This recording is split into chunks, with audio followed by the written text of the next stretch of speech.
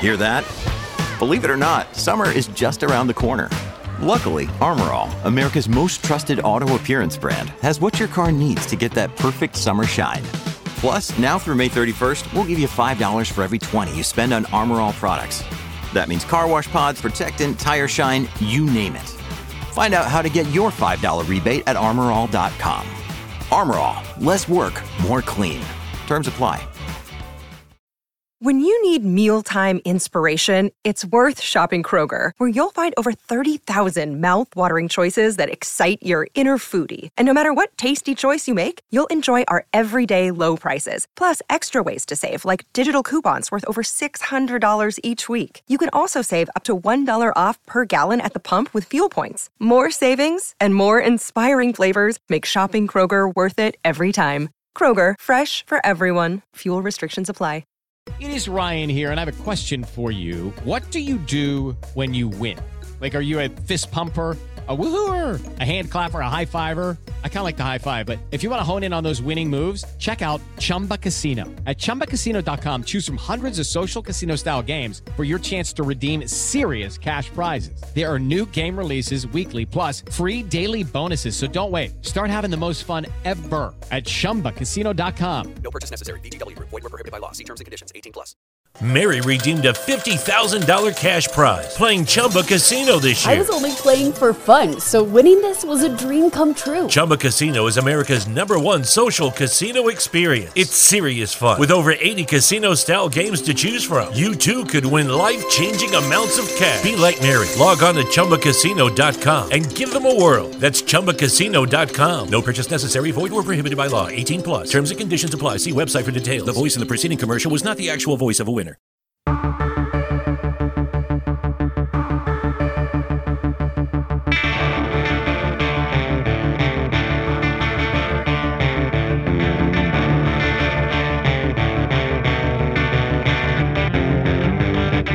It's the Autosport Podcast.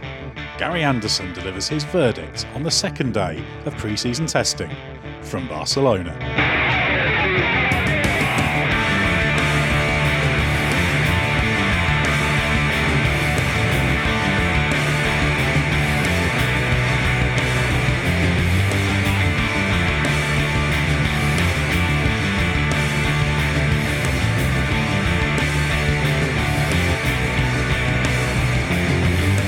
Ferrari continued to top the timesheets in pre-season testing on day 2 here in Barcelona, with Charles Leclerc fastest on his first day in the new SF90.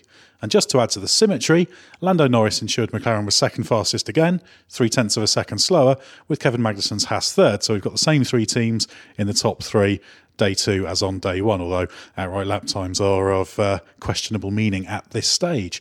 I'm your host, Ed Straw, and joining me as usual is Gary Anderson for our daily testing podcasts.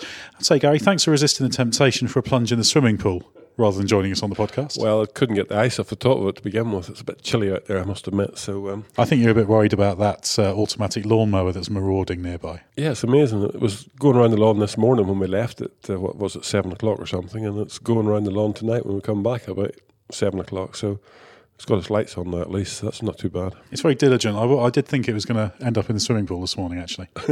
Amazing device, because when we headed out, it was heading towards its docking station to get a charge built up. So yes, that's electric technology to a new level, isn't it? It's fantastic watching it. How good it is at cutting lawns, I don't know. It doesn't look robust enough to me, but it's doing the job. Well, it's done more mileage than Williams has so far at testing, so a lot more mileage. Yeah.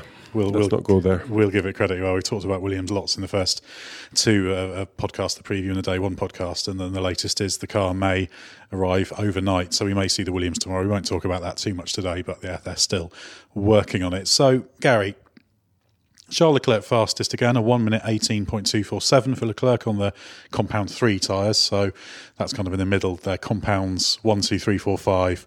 1 is the hardest, 5 is the softest. This isn't what they're going to be called officially during the year. They'll pick 3 of them and they'll be soft, medium and hard, so it'll be a bit more sensible once we get into the proper season. But Ferrari reeling off the lap, Charles Leclerc on his first day in the Ferrari, picking up where Sebastian Vettel left off yesterday.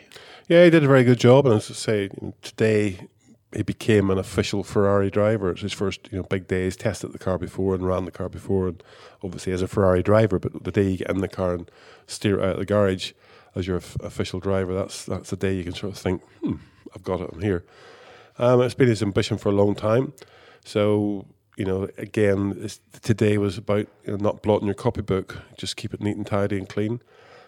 He did a good job. He was a tenth of a second slower than what Vettel did yesterday on the same tyre. So no big drama. It looked like a sort of mirror image, really, of what the programme they went through yesterday.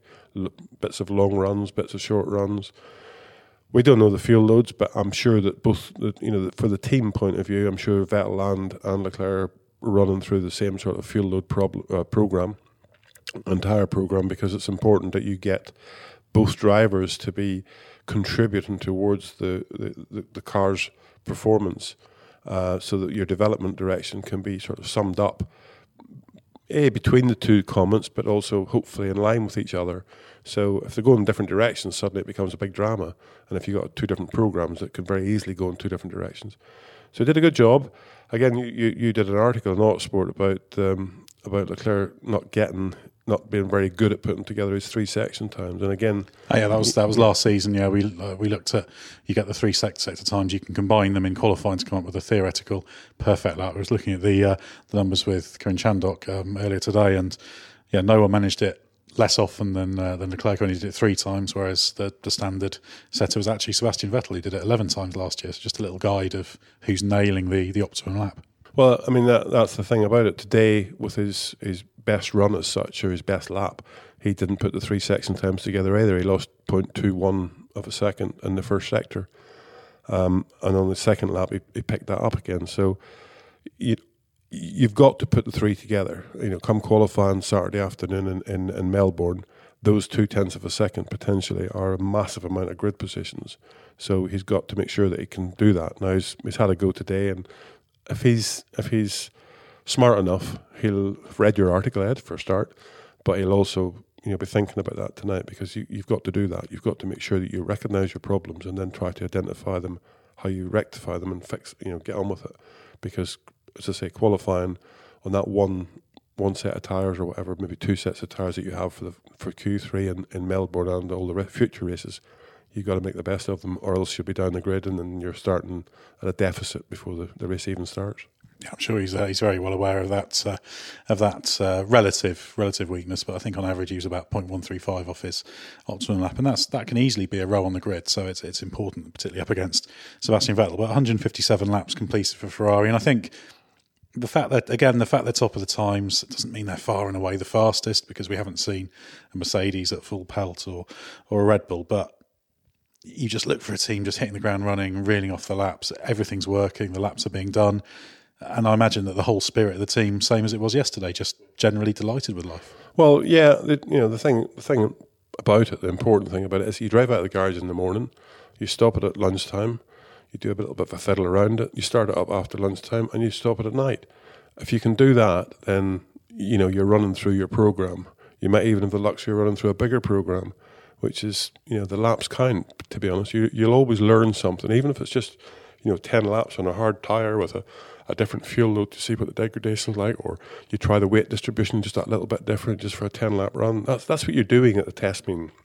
It's trying to do the things that you can't do at a race meeting, so that if at a race meeting you have this problem pop up with the fact that you're destroying the front tyres or destroying the rear tyres, or the car's got an understeer, or the car's got an oversteer, you've got your data bank to relate to. And when we're in Barcelona, we did this, and that created that problem, which should create a fix for that problem. So, that's what it is. You're just creating a huge data bank to make sure that you can address any problems that arrive when you've got the constraints of a race weekend. And the more laps you can do, the more you get out of it.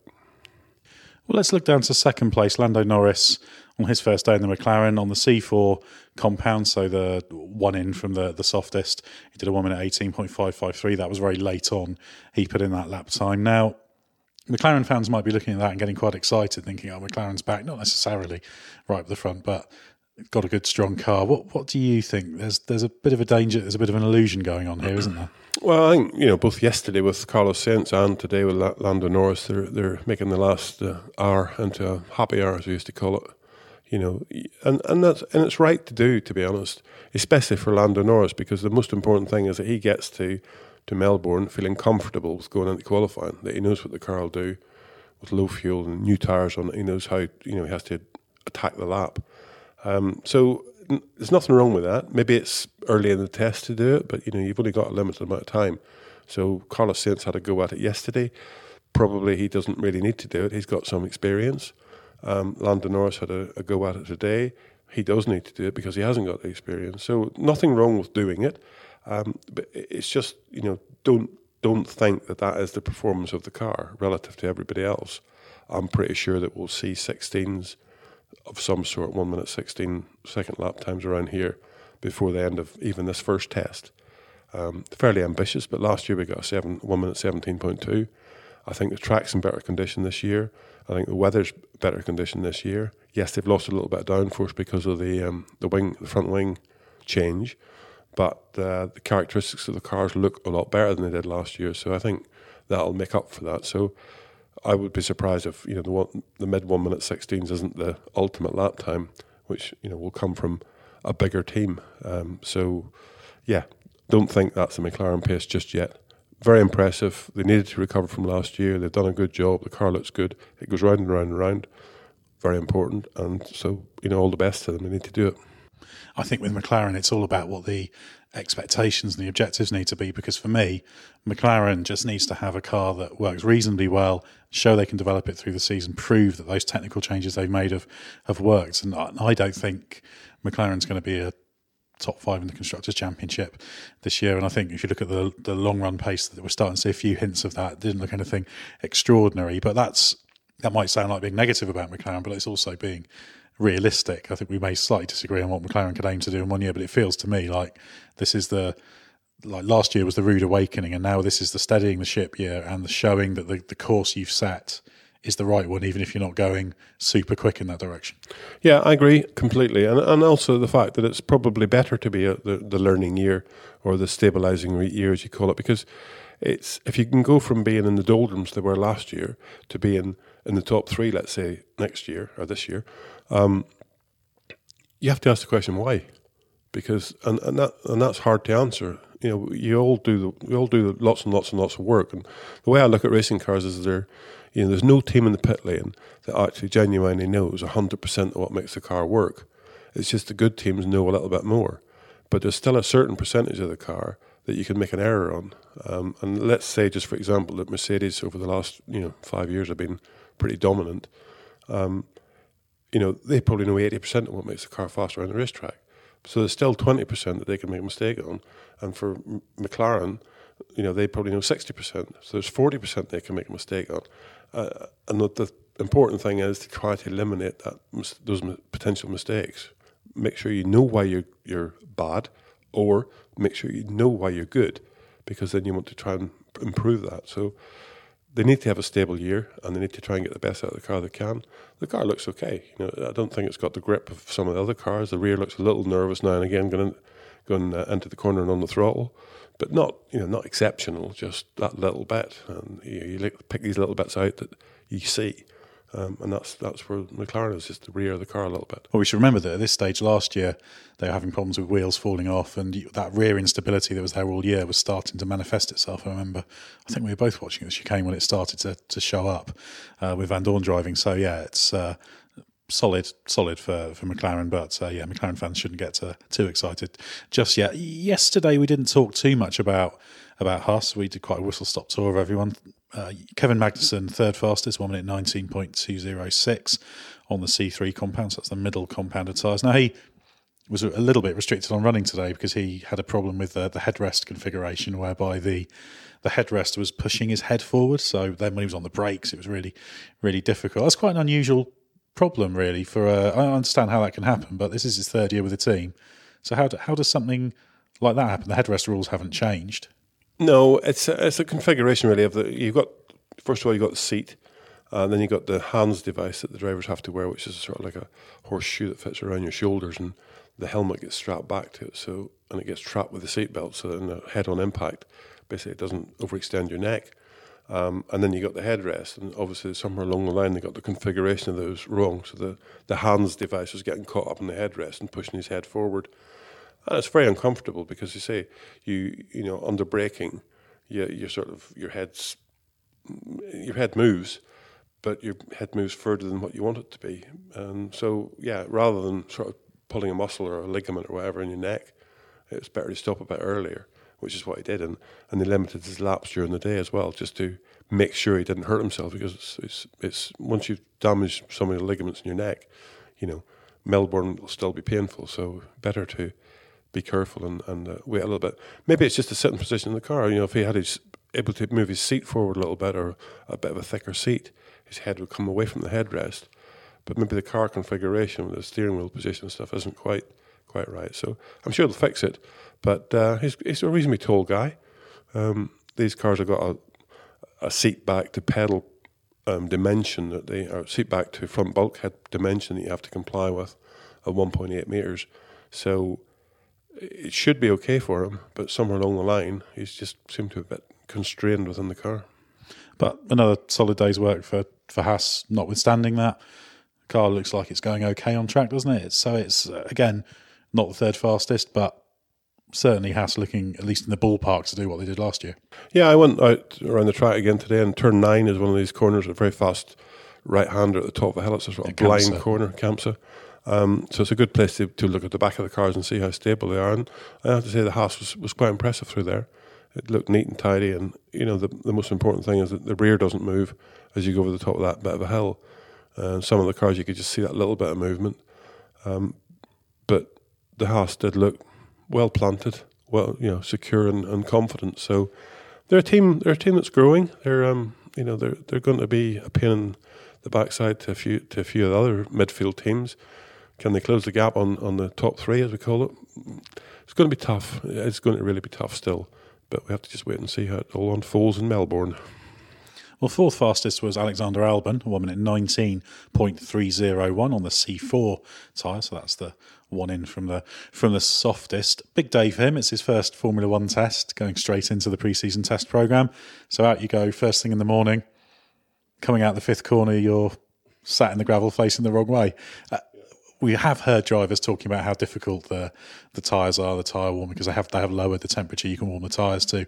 Obviously, early in the morning, although the temperature got high later on, it was still cold. So I'm sure it was a very embarrassing moment for him, but I guess you have to have some sympathy for how that can happen. Yeah, you do. I mean, it was his first drive, so it was pretty tricky. It didn't damage the car or anything really worth talking about, just maybe little bits of carbon fibre underneath it. But yeah, they've lowered the rear temperature on the rear tyres to a maximum of 80 degrees, and you're still allowed to warm the front tyres up to 100 degrees. Now, in saying that, you know, that shouldn't make the fact the guy goes out and spins. Grosjean's done it. We've had a few cars do it. Kimi Räikkönen did it yesterday. So it's a little bit more than just the fact of the tyre temperatures, to be honest, that's going on there. The offset plays a part. Yeah, the offset of the tyre temperature. But there's a little bit more to it than that, I'm sure. And basically, you know, the rear of the car you can normally warm up anytime, the throttle, you know, and spin the wheels. And a lot of the teams would just stop at the end of the pit lane and do a practice start, and that means the rear tyres are going up like 20 degrees immediately. So the only reason to spin is because you know the rear tyres are cool, and that's a bit negligent, I suppose. Especially first thing in the morning when it is cold. You know, if you get the rear tyres too hot, then the car understeers a bit, because the front tyres are very difficult to get up to temperature or get to working. Temperature's a loose word. Front tyres are very difficult to get to working. So it's a balance between the two. But first thing in the morning when it's a bit cold here, which it is, it might be better just to get those rear tyres working and live with that understeer for a lap or two until you get your eye in a bit. But he didn't do that. Ended up in the gravel trap, blotted his copybook, but he got away with it. Things got better after that for him, though, didn't he? A lot of laps, total of 132 laps, which is a pretty big workload for your first day in F1 cars. So I think even though that mistake happened, it's understandable and it's forgivable, isn't it? And he got on with the job. He clearly didn't let it affect him too much. Yeah, they did say something about a steering problem.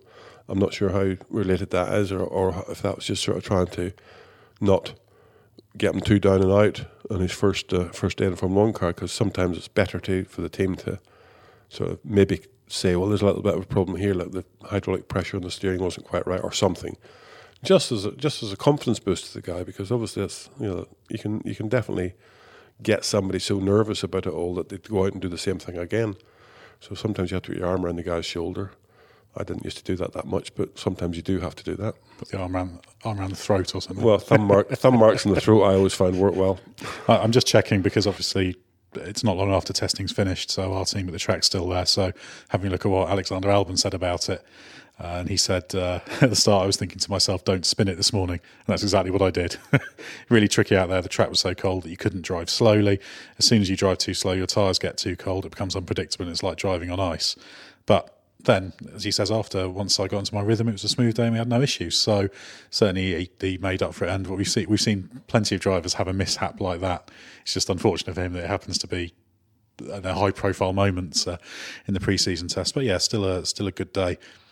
Let's jump around a little bit. Antonio Giovinazzi was fifth fastest in the Alfa Romeo 1 minute 19.312 on the C4 compound. And we won't talk about Sauber too much today. We talked about them a little yesterday with Kimi Räikkönen, but actually I spoke to Kimi Räikkönen earlier today for a future article in Autosport, and he seemed very, very cheerful with life and happy, both with his surroundings and the way the car's working. So that's positive for Alfa Romeo, the renamed Sauber team. And then sixth fastest, we've got the Mercedes, Valtteri Bottas. Again, they split the day. Bottas ended up with a faster lap time, a 1 minute 19.535 on the C3s. And again, Mercedes doing what they always do, still running on relatively high fuel loads and just going through their program, and there don't seem to have been any particular causes for alarm from Mercedes. I know Lewis Hamilton said that the car feels a little bit different to last year's car, so clearly it has changed in some ways, which is good because they will have been aiming to change it for the better. But Mercedes kind of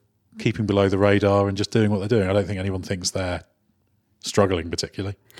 No, I don't think they are, but they do normally and so at some point in time show their hand, because I think it's important that you do that.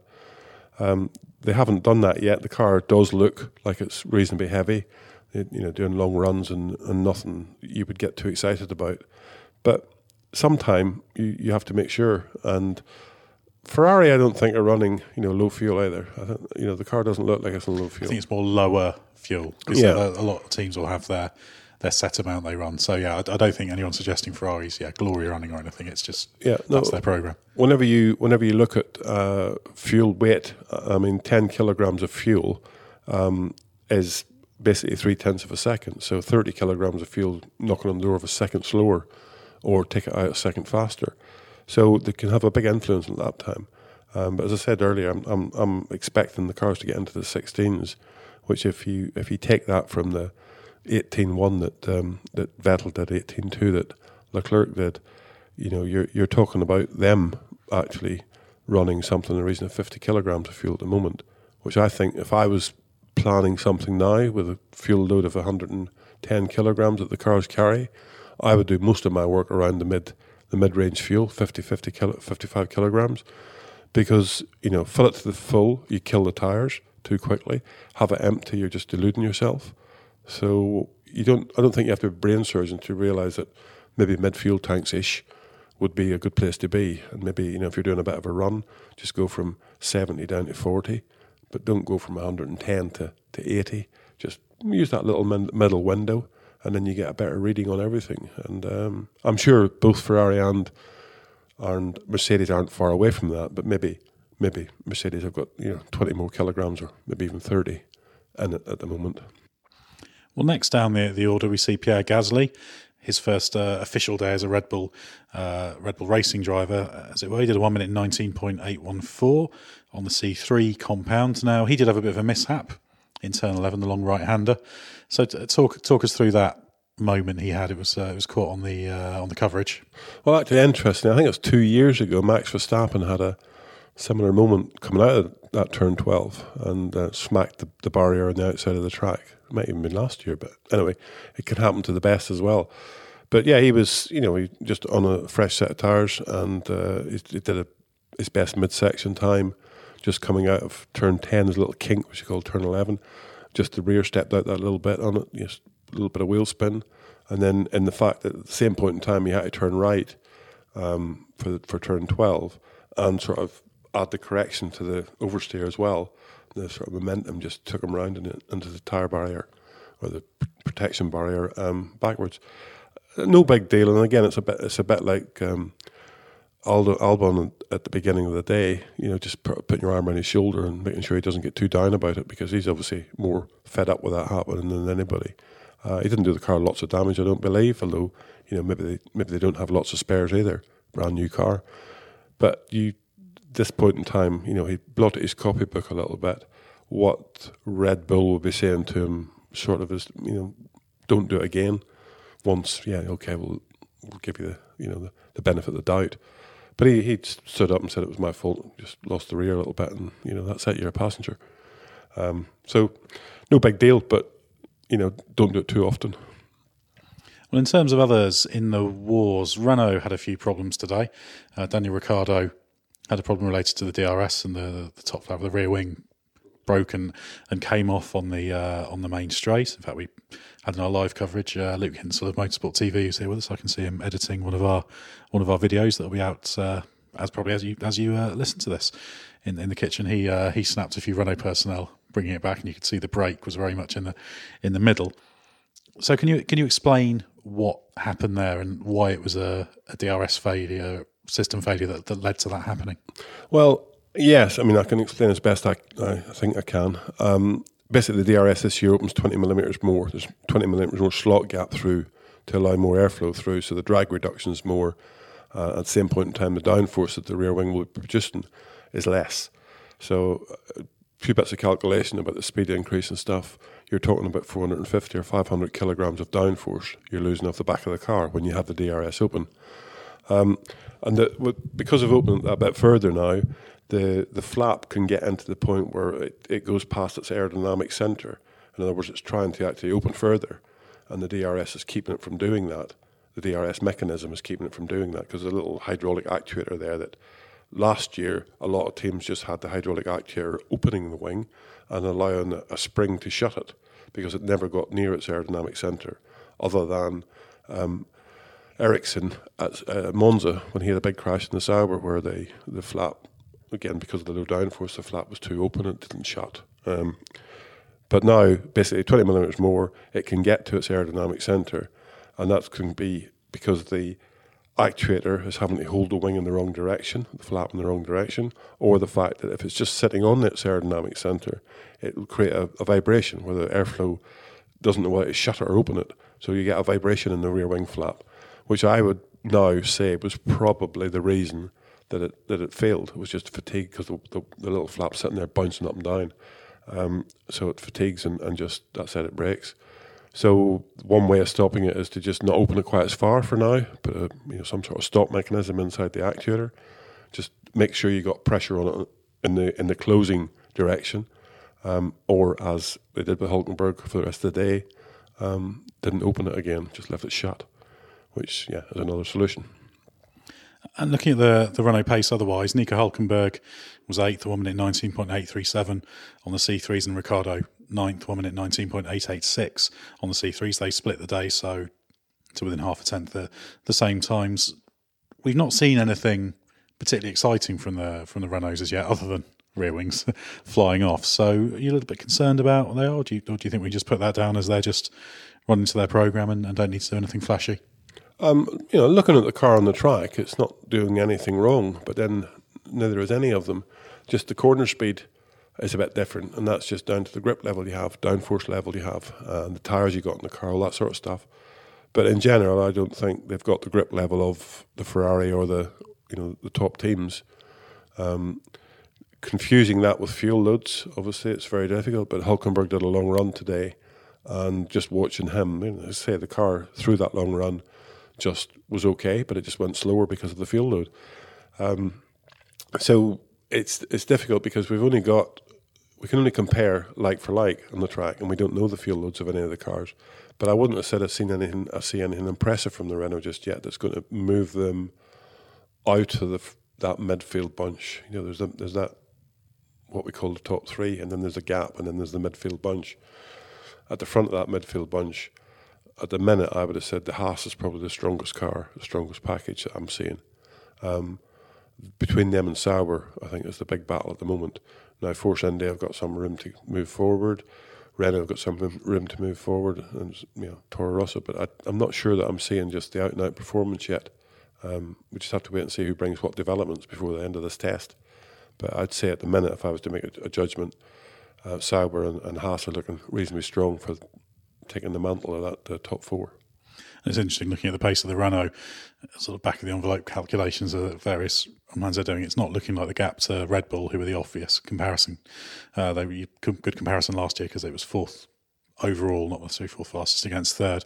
So the gap's sort of looking fairly similar. So that's maybe a little bit concerning. But what else do we have? Lewis Hamilton was 10th at 1 minute 19.928 on the C3s, ahead of Lance Stroll, who had his first proper outing for Racing Point of this year, 1 minute 20.433 also on the C3s. And actually we should mention Pietro Fittipaldi took over the Haas at the end and had a handful of laps getting down to a time in that, who of course is the Haas test drivers. That completes the 12 drivers who were running today. There was some off-track news. The FIA released this, what's been called a kind of a spec gearbox contract that's been out for tender. Now it's a little bit more complicated than that, isn't it? Because the proposal is for a cassette which will contain the gearbox internals that then slots in, and so that's a common thing supplied by whoever. There's been suggestions X-Track is a quite obvious contender to maybe supply that sort of thing, but there's many others. Any of the teams, of course, could tender for that, and then that slots into the gearbox casing that the team has to design itself, and that kind of makes the gearbox kind of almost a rear chassis type thing. But then I think the things that's bolted onto the monocoque and then the wheels and everything, the rear wheels are attached to. So to call it just a spec gearbox is slightly oversimplifying it. And obviously this came as some news. I think my colleague Adam Cooper mentioned that tender was out to Gunther Steiner of Haas this morning down in the paddock, and I think Steiner knew this was possibly on the agenda. I don't think anyone had told some of the teams that this was actually out. So interesting proposal, and it's all caught up in the politics, isn't it? Because there's the desire to kind of keep costs under control with the control element, but also making sure teams are designing their own cars. So if you're Haas, who've never made a gearbox in their life, they just take it wholesale from Ferrari. Likewise, other teams, Racing Point, take a Mercedes box. We have seen teams in the past, not this year, Toro Rosso is running a full Red Bull gearbox now, but in the past it's done its own casing and then the internals have slotted in. But there's several teams that currently aren't making gearbox casings that would have to. And if you're making a gearbox casing in carbon fibre, which all but Williams, as of last year certainly, that's very expensive. So it's all wrapped up in this listed parts, non-listed parts argument, and it's kind of taking with one hand in terms of trying to save the cost of the internals, but kind of giving with another by adding cost with the casing. So complicated. Yeah, it's complicated. The one thing I have to say is the main structure carries a rear suspension. So in other words, you call it a sort of a casing, which would be carbon fibre on most cars, if this is the way it goes, would just be a shell as such, a structural shell, a bit like the chassis itself. So most teams have the facility to make that. The difficult part of that, making that component as a gearbox, becomes the gearbox part, doing all the gearbox internals and stuff. So now currently what we have is that Sauber and Haas use Ferrari gearbox and probably most of rear suspension. And we've got Racing Point, who use a Mercedes gearbox. And we've got Toro Rosso, who use the Red Bull gearbox. So there's a sort of precedent set that, some teams don't want to design their own gearbox. They have a facility to buy a gearbox from somebody else. And they go that route because it allows their smaller staff levels to do more work on the thing that makes the car perform, which is the aerodynamics. So good, bad or different, it's a solution to that problem. It would mean that the team would have to make its own gearbox or its own rear casing to mount the suspension, so it would more or less have to make its own suspension. And the gearbox internals would be this cassette that plugs in there, and there's some type of a drive. I imagine the teams would do the differential themselves and the output shafts and drive shafts and stuff housed into their carbon fibre casing. and that the cassette would push in there with a male-female spline of some sort to drive it. So not a stupid idea as far as that whole thing is concerned. The stupid idea from my point of view is that we saw the tender being released today, and they want people to tender for it by the 14th of March. To do that job correctly, we'll take and come up with a figure that's practical for the solution, because obviously all the teams would like to see it to cut costs, all the teams would buy into it if it didn't hurt their performance and would cut costs. So you've got to do your cost analysis fairly well, and you've got 4 weeks, 3 weeks, 3.5 weeks to do all that. It's nigh on impossible in my book. So I think it's not a bad idea to propose, but it needs a longer term to actually get a proper, solid proposal. Otherwise, it'll end up like things like HS2 or the London Underground or whatever it is they're doing, tunnels and stuff, where it costs 10 times as much as what we thought it was. So, get all that stuff done, but give the people that are going to do the tender an opportunity to do a proper tender, and then it might make sense in the longer term. Especially seeing as they have time, because this is for 2021. I should have said it's not coming in next year, so there is a little bit of time as part of that big rule change. So, yeah, interesting to see what the reaction is to this. I think it might be firing a shot over the bows of saying to the teams, look, chaps, we do need to do something with this. It's not Max Mosley tactic, isn't it? It's like throw out the rules and then say, well, if you don't like that, come up with another compromise solution. Come up with a solution, and the solution could be, just cut costs, basically. As a team, you want to make the best you can, and as Ferrari or Mercedes or Red Bull, say those big teams that have the biggest budgets, they want to have the best solution to any given problem they can, and money doesn't really stand in the way. So the technology they would use for the gearbox, it may cost them a couple of million extra to do that, or much more than that, but to do the whole project is many millions for a gearbox. But there may be some trick inside it that means it's a couple of $1 million extra. They won't say no to that because they have it, they can do it. But then for a smaller team to try and do the same thing, it's not possible. So this would be a way of getting some equality within the gearbox. But I never think that Formula One should go to a one-make formula. And the more you do of that stuff, the more you're heading in that direction, to be honest. And I don't think it's right. But, as I say, I genuinely believe it's a shot over the bows of, we are going to do something here, and if you don't buck up as teams and try and cut your own costs and try to work within yourselves, then we will do something. Yeah, I think there's definitely going to be some fallout from this. Interesting to follow how that gets along. Well, thanks very much, Gary Anderson, for your insight on the second day of testing. You'll, of course, be back tomorrow with more comments and trackside observations as things start to take shape. Please do check out autosport.com. Lots of news from goings-on at Barcelona and all the rest of the world of motorsport on there. Our live text coverage has been running throughout the day, all sorts of pictures and insight and analysis, some Gary comments in there as well. So follow that once testing gets back underway on Wednesday. And do check out our Plus subscriber area. We've got some in-depth features for a small fee. You can access some of the world's leading motorsport journalists. Of course, Gary Anderson writes on there. Jake Boxall-Legg, our technical editor, has been looking into front wings and the different concepts that have been approached so far. So you can have a look there to read in depth about that. Please check out sister titles, motorsport.com, F1 Racing Magazine out monthly, and Motorsport News out every Wednesday. And if you fancy a flutter, download the Pit Stop Betting app. Thanks for joining us. We'll be back soon with another Autosport podcast.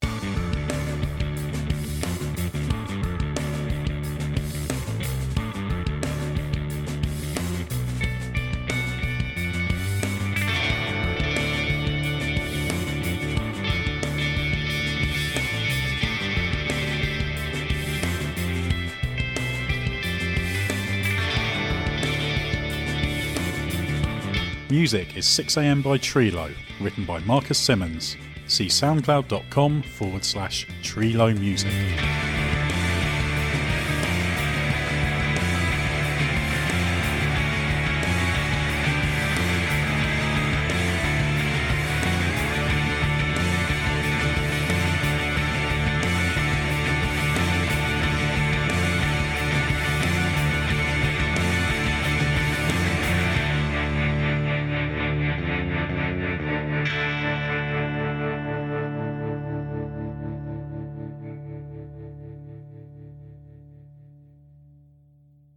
With the Lucky Land Slots, you can get lucky just about anywhere.